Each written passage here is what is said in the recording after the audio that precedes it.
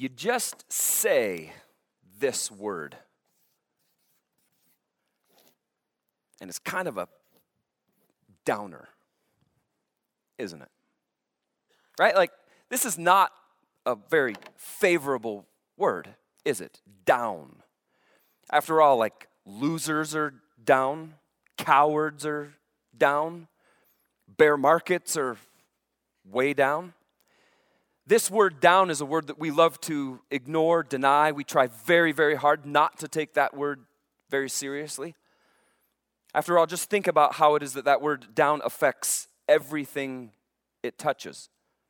Down and out, downfall, downscale, downhill, downhearted, down under, even. None positive, right? The word is a downer. And frankly, it's reserved for the weak, the poor, the pitied, worst of all, like the dead, right? They're way down, aren't they? But you turn the page to, if you write with a big fat marker that bleeds, we couldn't absolutely not use that page, could we? And you write the antonym of the word down, what is it? Up. And well, that word makes us feel really good. We love up, don't we? Up, up, up. We love up. We cherish up. Up is really, frankly, a word that lots and lots of people worship. Even after all, winners are up, heroes are up. People who know their stuff, they're like way up, aren't they? We admire this concept of up. Lots and lots and lots of people these days are in pursuit of up, aren't they? Up is the topic of party conversations. Up is the topic of social media posts. Up is the way that you influence others to see things your way. Who can argue with you, right? After all, if everything in your life is, well, up, no one can say, oh, must be right. They're up. Everything's up. And how powerfully does that word affect everything that it touches? Upscale, up and coming, upwardly mobile, upper class, upper crust. Up is the word of the elite, the chosen, the few, the strong, isn't it? And up is really, really appealing. And down, not so much. We avoid down. Avoid it at all costs, according to the world. And just think about it. In our world today, our society, up communicates that you're strong, powerful, healthy, that you're rising. Up communicates that you're rising against the odds, the crowd, any obstacle that dares to stand in your way.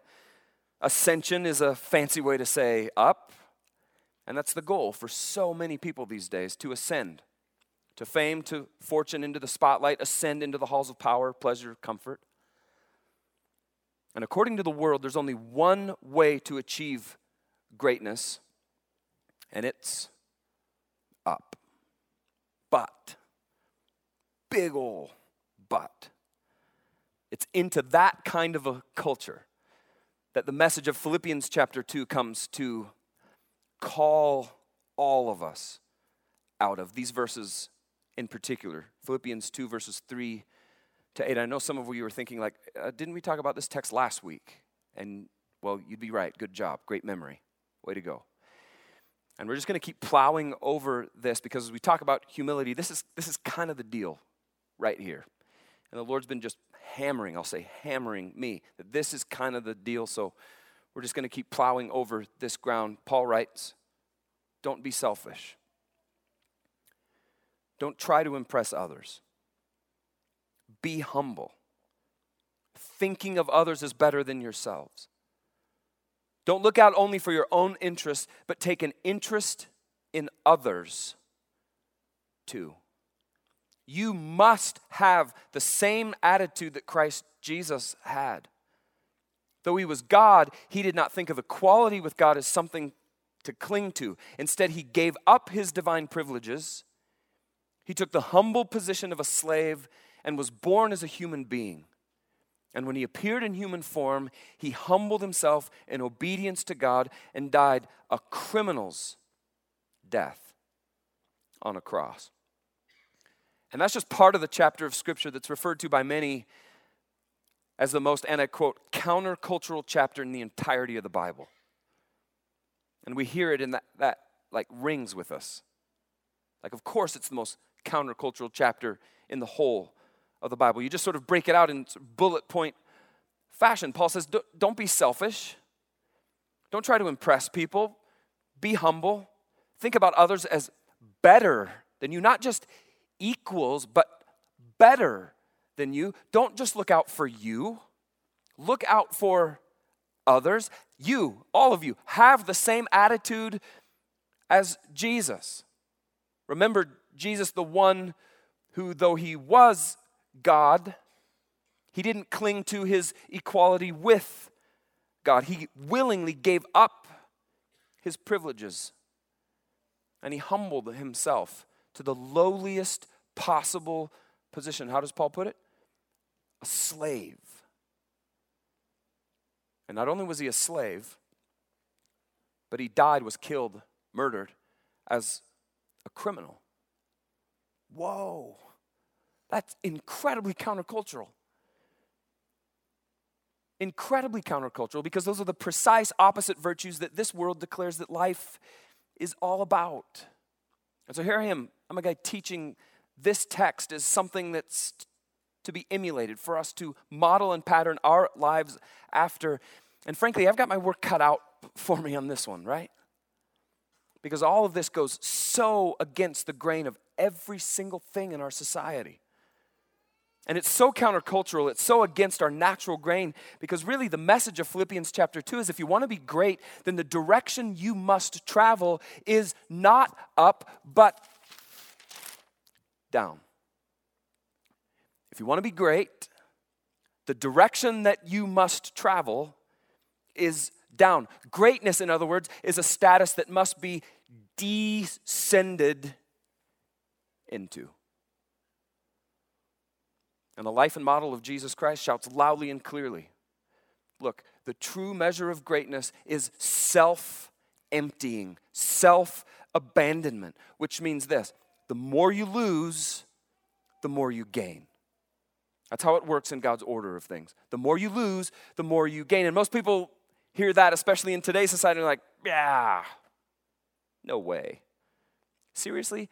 The way up is the way down, descending into great. Like that's absurd, right? That's the ring out there. That is absurd. Descending into greatness is like an oxymoron, isn't it? I love oxymorons. Among my favorite are ones like airline food. That's an oxymoron, right? Airline food. Another of my favorites is sanitary landfill. Like, really? Tell me, what's sanitary about that? How about this one? Working vacation. What? That's just working remotely, somewhere different than you normally. My absolute favorite, though, is this one.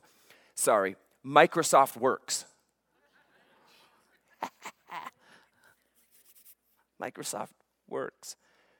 It's an oxymoron. Descending into greatness is like an oxymoron. And Paul knows the kind of world that we're living in.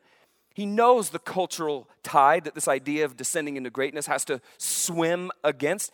And with that in mind, you'd think that he'd make like some effort to make it more palatable, easier to swallow, more appealing. He doesn't. He lays the idea, the concept of descending into greatness. He makes it out to be everything this world says that it will be. Demoting. Anonymous, servant-like, downscale, decreasing, losing, even, I dare say, suffering and dying. He just spells it right out there. You be like Christ in this way. Think about an ad campaign for a Philippians 2 kind of initiative.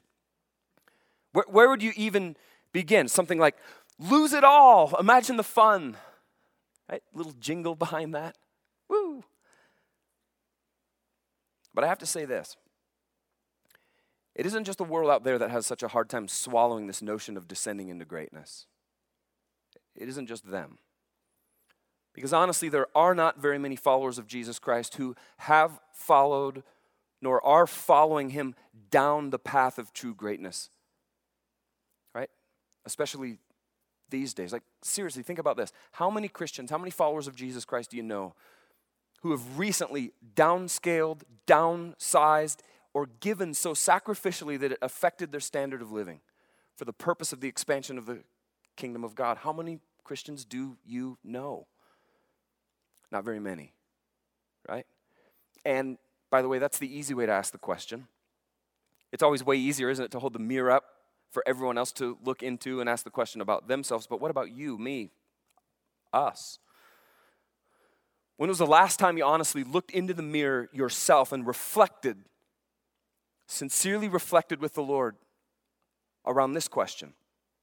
Do I really, really believe that the way I gain my life is by losing it? Do I really believe that the way I gain my life is by losing it? Which, by the way, is what Jesus said. That's not me. That's Jesus. Do I really believe that to be the case? Do I really believe that the way up is the way down? And it's so difficult to act on and live out because it touches into every single part of our lives. You talk about descending into greatness, and it's everything from our finances to the way we spend our time to the things that we teach our kids, everything. And Paul comes back to us again and he says, look, if greatness is your aim, moving down is the sole path to hitting the target, according to God. That's it.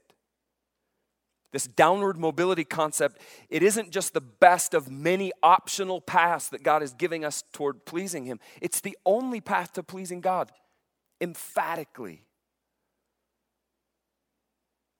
And this is incredibly illogical. Yes, it sounds incredibly illogical, but you start to peel the layers back a bit, and the wise beauty that God intends starts to emerge, doesn't it? And one way to say it is to say it this way: the greatest reason we have for following Jesus down the descending path to greatness is the example of Christ himself. It's him. It's what he's done. It's what he did. All right, what's Philippians 2 tell us? Jesus stooped down to love. He bent over backwards to concern himself with others. He gave of himself everything. All the way down to his very life. He gave it all. And you hear that and you're like, really? That does not seem like the most logical way for the Son of God, the Messiah, to change the world. Right? A more logical approach might have been more ominous displays of unadulterated power, right? More smoke, more lightning, more earthquake kinds of thing. That would have really gotten the world's attention.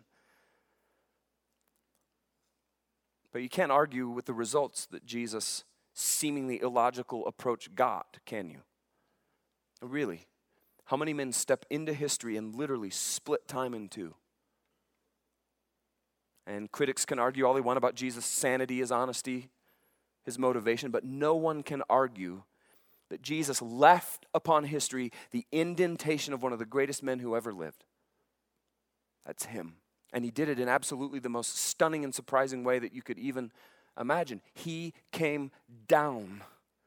From the very top, he came down. From the pinnacle, the summit, the apex, whatever you want to call it. He was God, after all. He's the pinnacle of praise in the entire universe, a universe he created, by the way. And from the very, very, very highest position, he stooped down and voluntarily gave up his divine prerogatives, all of them. You think about it like this. The only one truly worthy of all praise, adoration, the very source, capital S, source of all power, was born an infant in a filthy barn of all places. And while you might think it'd be difficult to descend much further than that, Jesus managed to pull it off over the course of the rest of his life. Down and down and down and down, never ceasing his descent. Really? He was omnipotent after all. That means all powerful, and yet he wept. He was the owner of all things, and yet he didn't have a home.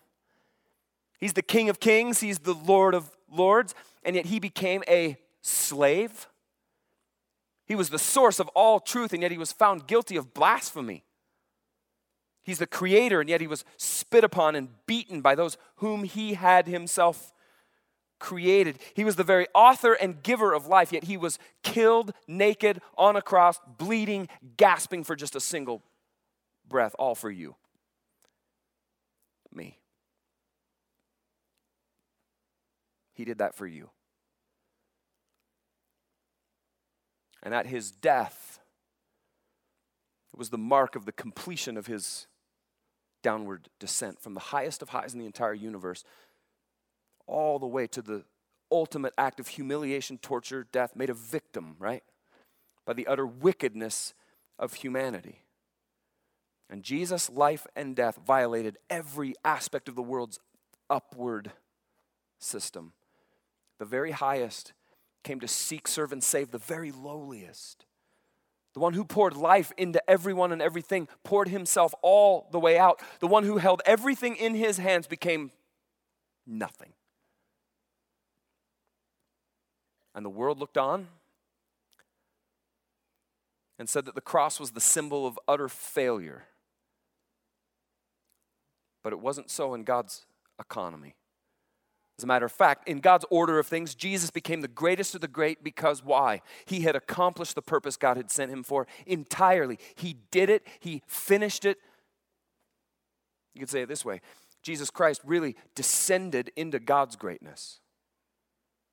Jesus Christ descended into God's greatness. And in another stunner of a passage from the Bible, Hebrews chapter 12, verse 2, here's what we find. We do this by keeping our eyes on him, Jesus, the champion who initiates and perfects our faith. He's the champion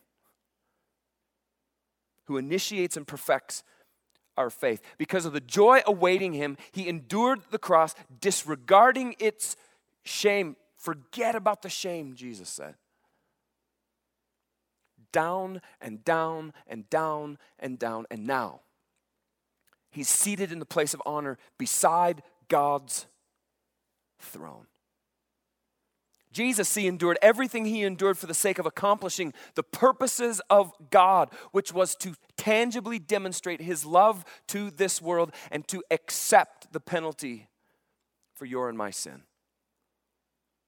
In other words, you could say it this way, Jesus came to bleed for you and for me. Jesus came to bleed for you and for me, for every person, all of us. Something else that led Jesus down the path into greatness. He wanted us, his followers, to know what it looks like, what the way is to demonstrate the love of God. He wanted us to know it. He wanted us to see it, smell it, taste it, breathe it. And most of all, he wants us to walk that out. Those transitional words of Philippians 2, you must, like non-optional.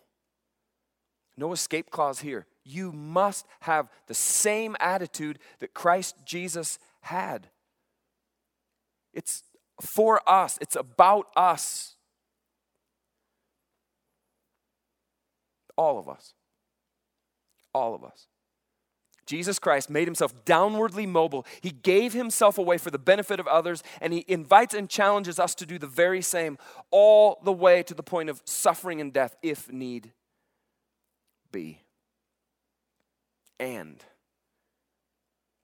in God's economy of things, down always leads up. In God's economy of things, down always leads up. James chapter 4, verse 10. Humble yourselves before the Lord, and he will lift you up in honor. Humble yourselves before the Lord, and he will lift you up in honor. Jesus descended, and he decreased, and he downscaled, and he died so that he could perfectly demonstrate the love of God. He made himself nothing in order to accomplish the purposes of his Father. And what happened right here? God in turn highly exalted him. And he says to every single one of us, I want to do the exact same thing for you. I want to do the exact same thing for you. So stop trying to claw and scratch and climb for your own honor. Descend. Descend. Descend. And I've got you. I've got you. He will lift you up in honor, real, true, authentic, lasting, eternal honor. According to the world, that word down, it's a word for losers, right? Well, guess what? Philippians chapter 2 affirms that that's the case. Absolutely the case. And today, right here, right now, God's challenging us here, as well as his entire worldwide church, to develop this discipline of losing together. He's calling on us to follow the example of God's Son, Jesus Christ, who lost not just a little, nor even a lot, but lost everything. Down, losing, demoting, down, down, down. And that level of commitment to losing, it kind of freaks us out, doesn't it? And here's what God says. In the midst of your freaking out a bit, just say yes. Just say yes. Say yes to God determining what needs in your life are legitimate. Say yes to yielding your desires, your passions to his guidance. Say yes to him chipping away at the rough edges of your personality, using your gifts without seeking applause, allowing him to conform your dreams to his purposes, his plans, his ways. Say yes to down. Say yes to losing so that according to God we can gain.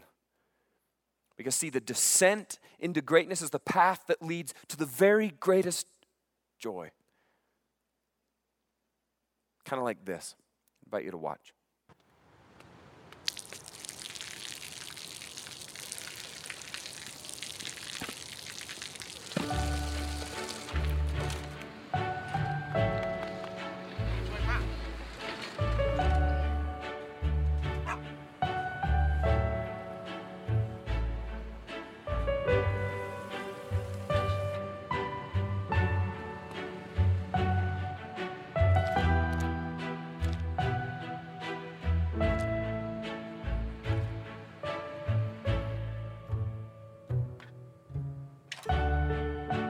เขาจะได้อะไรถ้าเขาทำแบบนี้ทุกวัน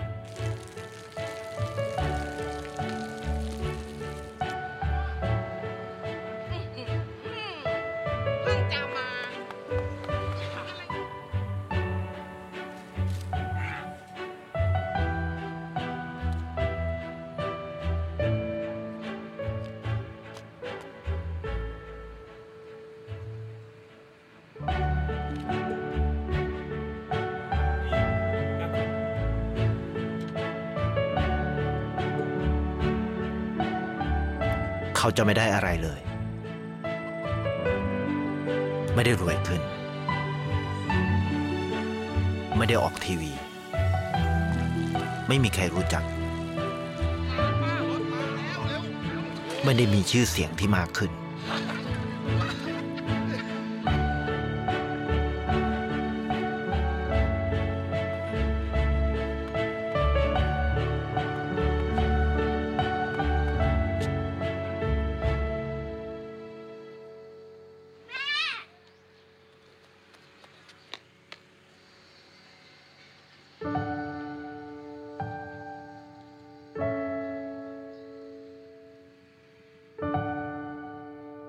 เพราะสิ่งที่เขาได้คือได้แค่ความรู้สึก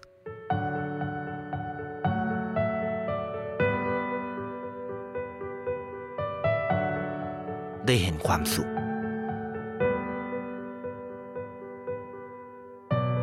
ได้เข้าใจ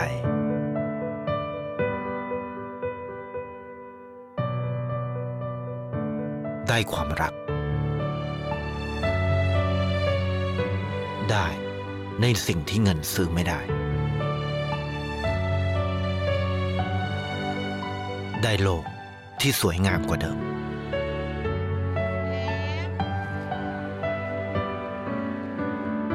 ในชีวิตคุณอะไรคือสิ่งที่คุณต้องการมากที่สุด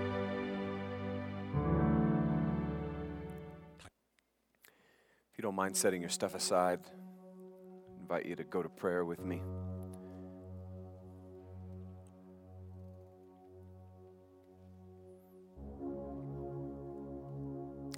And it seems fitting that the question for reflection with the Lord is this one. How is God challenging, prompting, nudging, stirring, maybe even commanding you to embrace the concept of descending into greatness today? What does downward mobility look like for you today?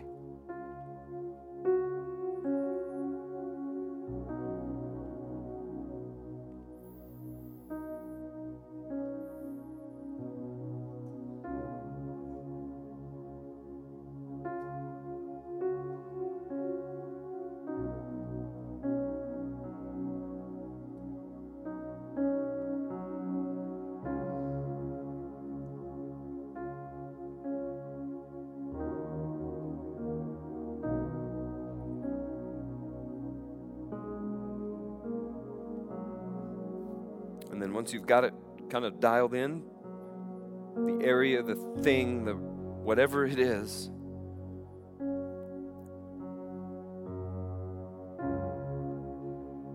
would you just drive a stake deep into the ground, a stake of decision, a stake that says, yes, I'll take you up on that, God. I'll get about descending into greatness in this way, and fill in the blank. And you just say yes to God. Yes. Absolutely yes. I will.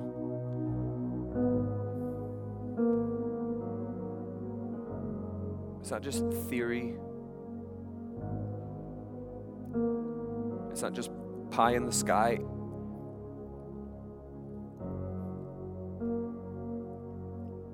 It's actually a change, a shift, an adjustment, a turning, and going in a new direction.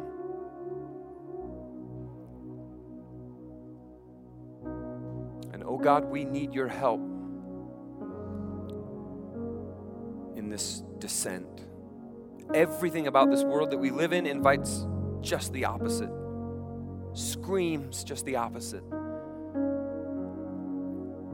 But we hear, God, your clarion call to descend and descend and descend. And we're following you there. We are following you there.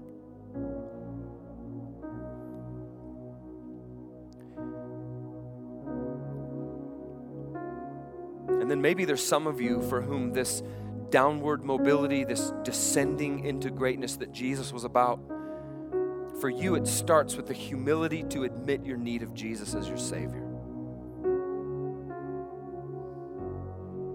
Right? You've been trying to show God how good you are, how good you can be, how moral and how upright, upstanding you can be. Perhaps today Jesus is just breaking through all of that and saying, no, you can't. You require me. You need me. And if that's you, you can take the bold step of trusting Him. You can take the bold step of crossing the line of faith in Him. Choosing to follow Him down to greatness by praying with me. I invite you to pray with me. Jesus, I'm a sinner. And Jesus, I am utterly incapable of saving myself. And by faith, I gratefully receive your gift of salvation. You're it for me, Jesus. You're what I need. And I say thank you, Jesus, for dying on the cross for me, for my sin. Thank you for rising from the dead. Thank you for showing me, Jesus, what it is to descend into greatness. Here's my everything. I trust you. And if that's you, if you're a person who's crossing the line of faith in Jesus Christ today, that is the biggest decision of your whole life. Such a big deal around here. We love to acknowledge when people make that decision. So I'm going to ask you to do that with me. It's a private deal. Every head is bowed. Every eye is closed. If you prayed with me just then to yield your heart and life to Jesus, would you be so bold as to just slip your hand up and lock eyes with you? You can do that right now. You can do that right now.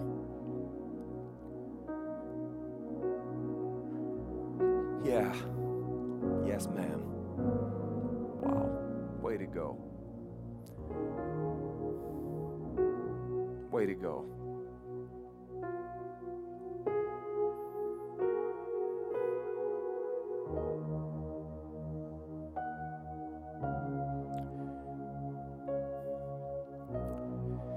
Jesus, we say thank you and we praise you and we exalt you and we celebrate you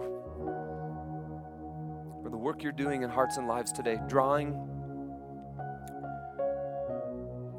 people to yourself.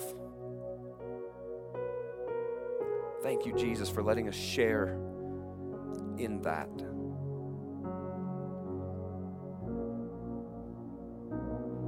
And Jesus, that you would help us. This is a courageous thing.